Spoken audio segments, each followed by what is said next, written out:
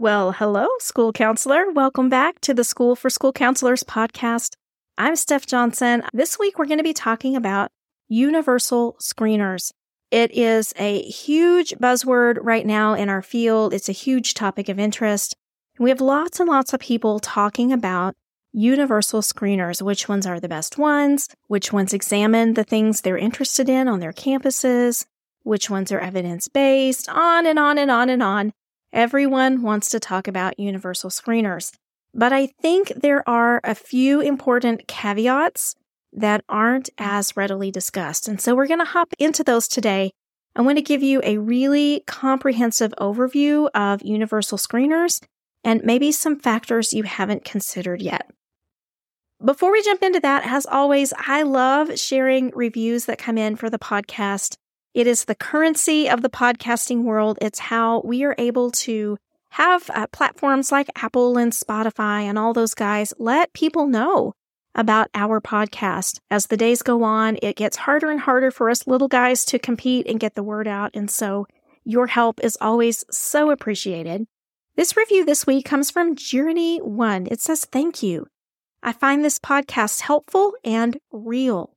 I always feel like I'm on an island by myself, being the only counselor in the school of 765 students, not including pre-K. I have other school counselors that mention all of the great things they do, but their schools are half the size. I'm happy that you've helped me keep that in perspective. Thank you." Journey1, I thank you for your review. I think you've touched on a really important point. Often we try to compare ourselves to other people. We try to compare ourselves to different things people say, pictures they may post, things we read on social media or on the internet, and we feel like we should be doing all of the things, right? And like if we're not doing all the things, we're not competing well, we're not staying up to everyone else's level, that somehow that means we're not doing enough. You know, we had a meeting with our School for School Counselors Mastermind this afternoon, the afternoon that I'm recording this podcast episode. And one of the things I urged my masterminders to do is stop apologizing for a dysfunctional work environment, right? If you've been given 700, 800, 900 kids to serve on your campus, you're not going to be able to do all the cute, fun, frilly things that you see posted on Instagram. It's just not possible. But instead of feeling badly about it, instead of chastising yourself over that and feeling like you're not enough, keep it in perspective. Don't feel like you have to apologize for your dysfunctional work environment. And lean on us. We want to help you with that for sure. So thanks again. Guys, if you haven't submitted your rating or review, oh my gosh, we could use those right now so badly, so much. If you could go on your podcast platform of choice and either rate or if you're on Apple, review us as well. It's going to help us so tremendously. And I know I talk about this every week, but it's so important. And I just read my last review that I have posted on Apple Podcasts. I need some more, guys, so bring them my way. I would love to be able to read your review in an episode. All right, so today we're going to be talking about universal screeners, about the idea behind them and some things that folks don't often discuss when the topic comes up. Universal screeners are screeners that are administered to all students on a campus, regardless of their risk status. So these are not students that have been referred for more intensive services, such as IDEA or something like that. This is everybody, regardless of their risk status. And these are supposed to be very brief, very reliable, and valid tools. So they need to show high levels of reliability and validity when they're administered. And the idea is, if we can catch mental health concerns in students early enough, we can be a little bit more proactive about preventing bigger issues on down the road. And I love that idea, especially because we know that 1 in 5 students will experience a significant mental health problem during their school years. Did you know that? 1 in 5. So 20% are going to experience a significant mental health problem. When you get to young adults, that number goes up to 1/3. And 70% of these students will never receive the appropriate services. That's an interesting statistic. We're going to circle back around to that one in just a minute, so file it in your mind.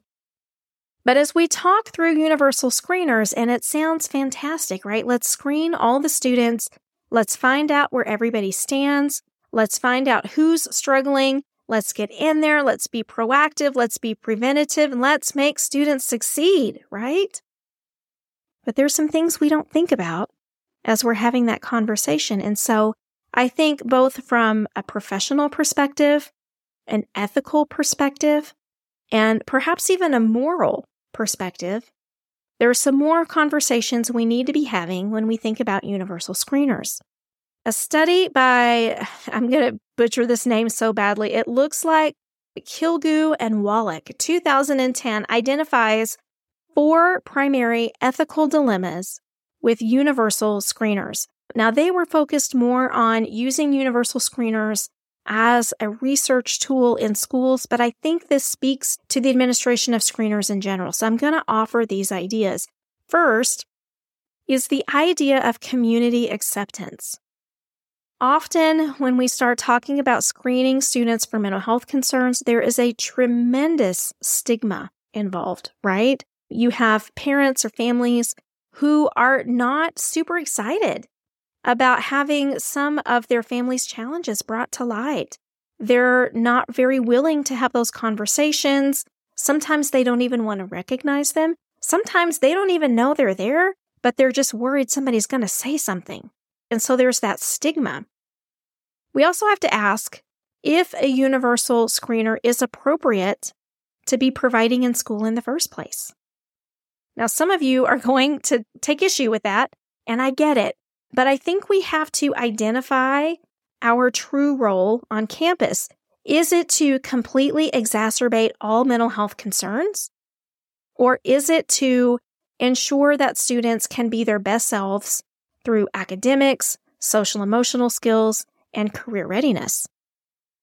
That's an important distinction. And I think we often get in that mindset of fixer versus helper. And that's when we really want to start to screen everything, right? Find all the things. Let's fix all the problems. Let's solve it all. Is it really appropriate for a school environment? And then there are some concerns about privacy. There are definite concerns with FERPA. There are also some concerns with PPRA. We're going to get into that in just a minute. So if you don't know what that is, don't fear. We're going to explain it all. But at the core of this is the need for a universal screener great enough to trump families' concerns for privacy? That's a big question, isn't it? That's a very big question. And I want you to think about if you've ever had any involvement in your family with any sort of mental health concern, whether it be acute or whether it be chronic, it doesn't matter. Would you be exceptionally ready for someone to stand on a rooftop and shout out your family's business while you were in the middle of it? And although that's not what we're doing with these universal screeners, we ensure families that we're going to keep information confidential. It's not the way it feels to them. And I think that's something we really need to be aware of. So first, community acceptance. Are our school families even going to want to participate in these? Are they going to buy in? Second, and related, is family rights. Every organization that has remarked on universal screeners has remarked on the need to gain parental consent.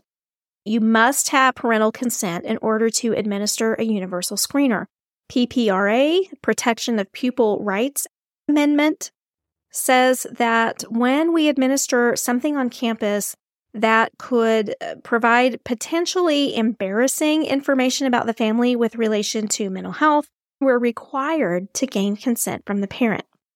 PPRA protects 8 major areas of information with regard to students, and anything that has to do with political affiliations, sex behaviors, antisocial or illegal behaviors, critical appraisals of people who students have close relationships with, legally recognized privileged relationships, religious practices, income, and mental or psychological problems of the student or the student's family.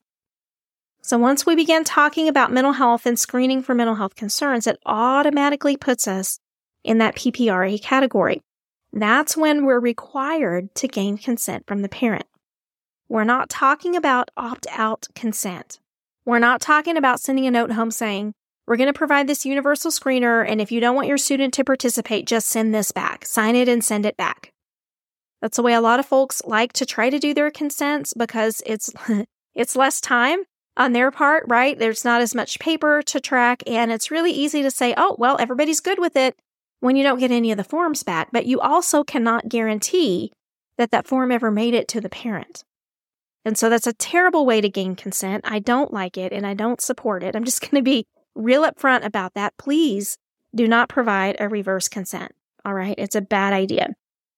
You've got to get active consent from the parent and also assent from the student.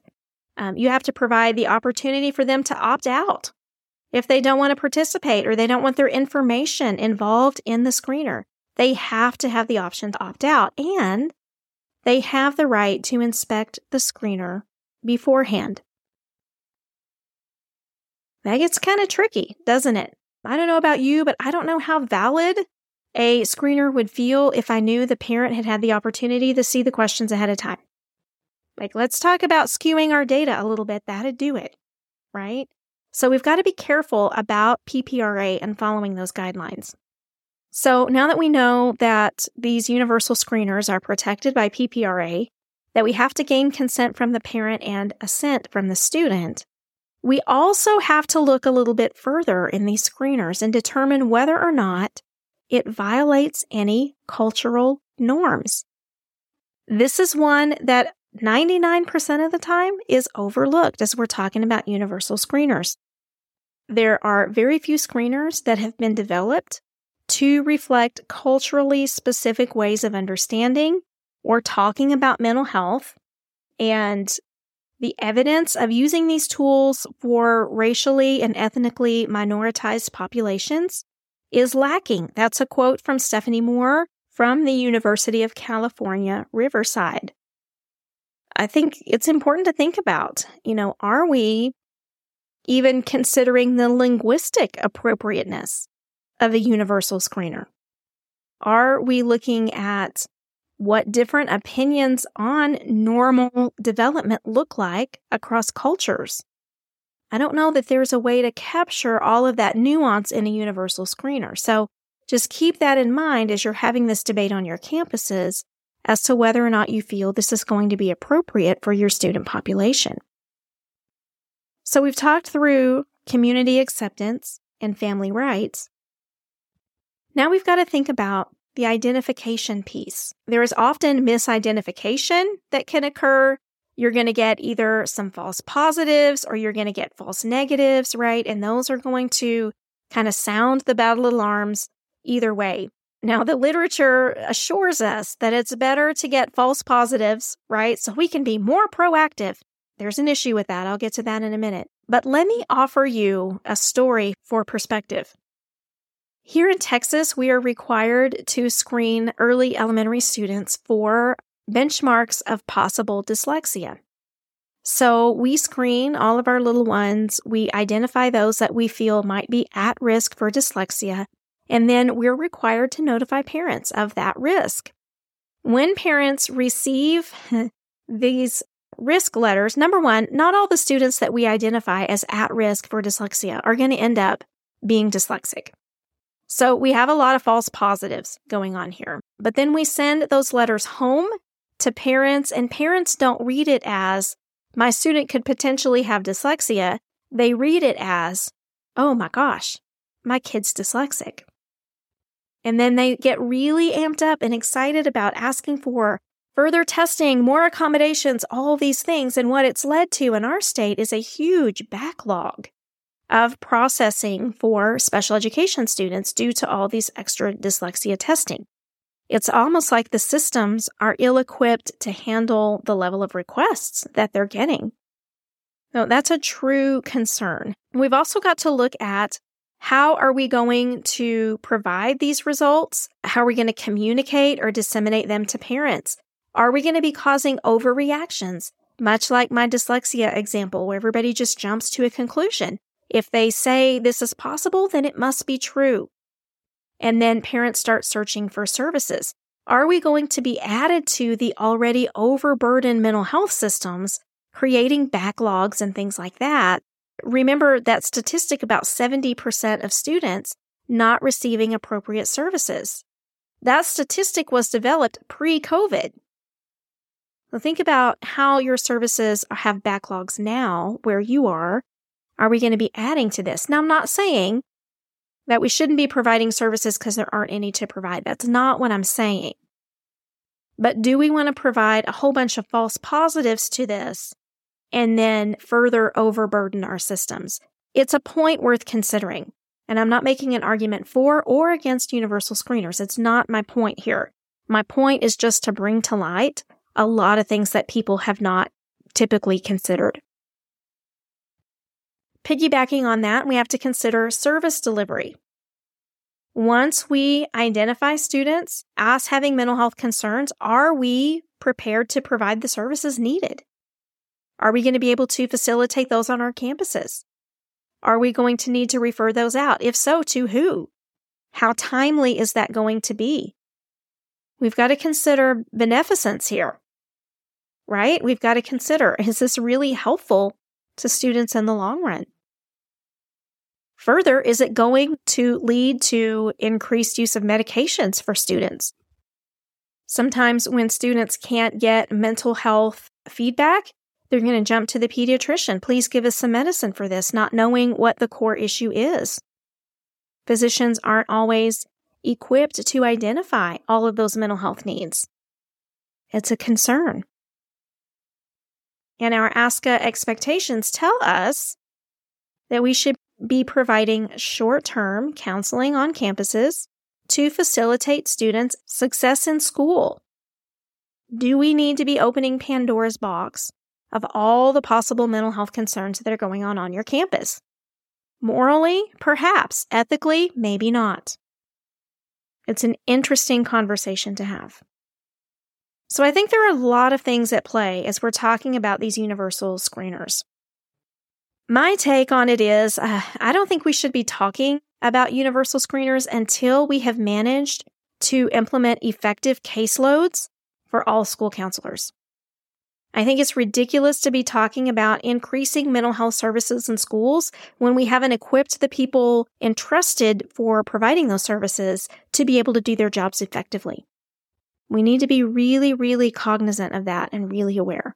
If we're going to embark on this journey, we need to make sure we have the appropriate supports in place. Maybe we should lean into appropriate caseloads. Maybe we should lean into the idea that if a school counselor is serving 250 students on their campus per ASCA's recommendation, that means that they're going to have approximately 50 students on their campus who are going to exhibit some sort of mental health concern, leading to 35 students needing services. Now, that's still a hefty caseload, but more manageable. So that if outside services weren't able to be obtained, we would still be able to jump in and ensure that we're doing no harm. And we really need a way to anticipate what we think we're going to be getting back from these things so we can prepare.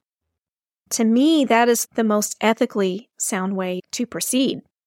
And in my notes, I even went so far as to write, maybe an example of data gone wrong. Nothing for nothing, there are a lot of companies out there that stand to make a lot of money, not only in providing universal screeners for students, but with what they do with student information once that's obtained. I'm a little bit of a conspiracy theorist. I don't believe that all companies do this out of the goodness of their hearts. And even though they tell you that they're protecting data, they're not always protecting it in the way that you would imagine. So it's important to know all those little pieces. All right, so this has gone on long enough, but I did want to give you some thoughts on universal screeners, some things to consider if you're already offering those on your campus or if you're considering doing so in the future. Just some questions to be asking. Will there be a stigma among your families? Are universal screeners even appropriate to be providing in schools? When we talk about concerns with privacy, service delivery, and caseloads, is this even the right time and place to be doing this? If you choose to provide universal screeners, are you in compliance with PPRA? And are your screeners attuned to cultural norms, to linguistic appropriateness, so that it is accurately identifying students on campus? These are some big, big questions. Whew, y'all, that was a deep, deep discussion on universal screeners. I hope I didn't lose you on the way there. It's something that's been heavy on my heart. It's banter that I see tossed around in social media and things like that, just kind of willy-nilly, we're going to provide this universal screener. Which one do you think is the best? Oh, we use this one. We use that one. And no one ever talks about the intricacies and the nuance of the issues inside those screeners. So I just kind of wanted to open your mind to those. I wanted to get you thinking around them and really considering whether this is going to be the right move for your campus or for your district. As always, we are here to educate, empower, and advocate for our school counselors. I hope you feel supported through this conversation. If you want to hear more or think more about it, there are 2 ways to do that. Number 1, come join us in our School for School Counselors Facebook group. If you haven't joined us there, that's an excellent way to stay part of the conversations. You can also head over to our School for School Counselors Mastermind, schoolforschoolcounselors.com/mastermind, where we have conversations about these kinds of things all the time. And we often come out of the conversations with a different perspective or a different take on a question that we had, and it is absolutely the most inspiring and empowering community for school counselors on the face of the earth. I guarantee it. So if you're looking for a group of folks to inspire you, to support you, and help you grow as a practitioner, that's where you need to head. schoolforschoolcounselors.com/mastermind. And I'll look forward to seeing you in there. All right, keep listening. I'll be back with another episode here very, very soon. And the next one's going to be a little bit of a surprise. It's going to be a little bit of a change from what we've been doing here so far. So make sure you hit subscribe so you don't miss it when it comes out. And I will see you next time. Until then, have the best week.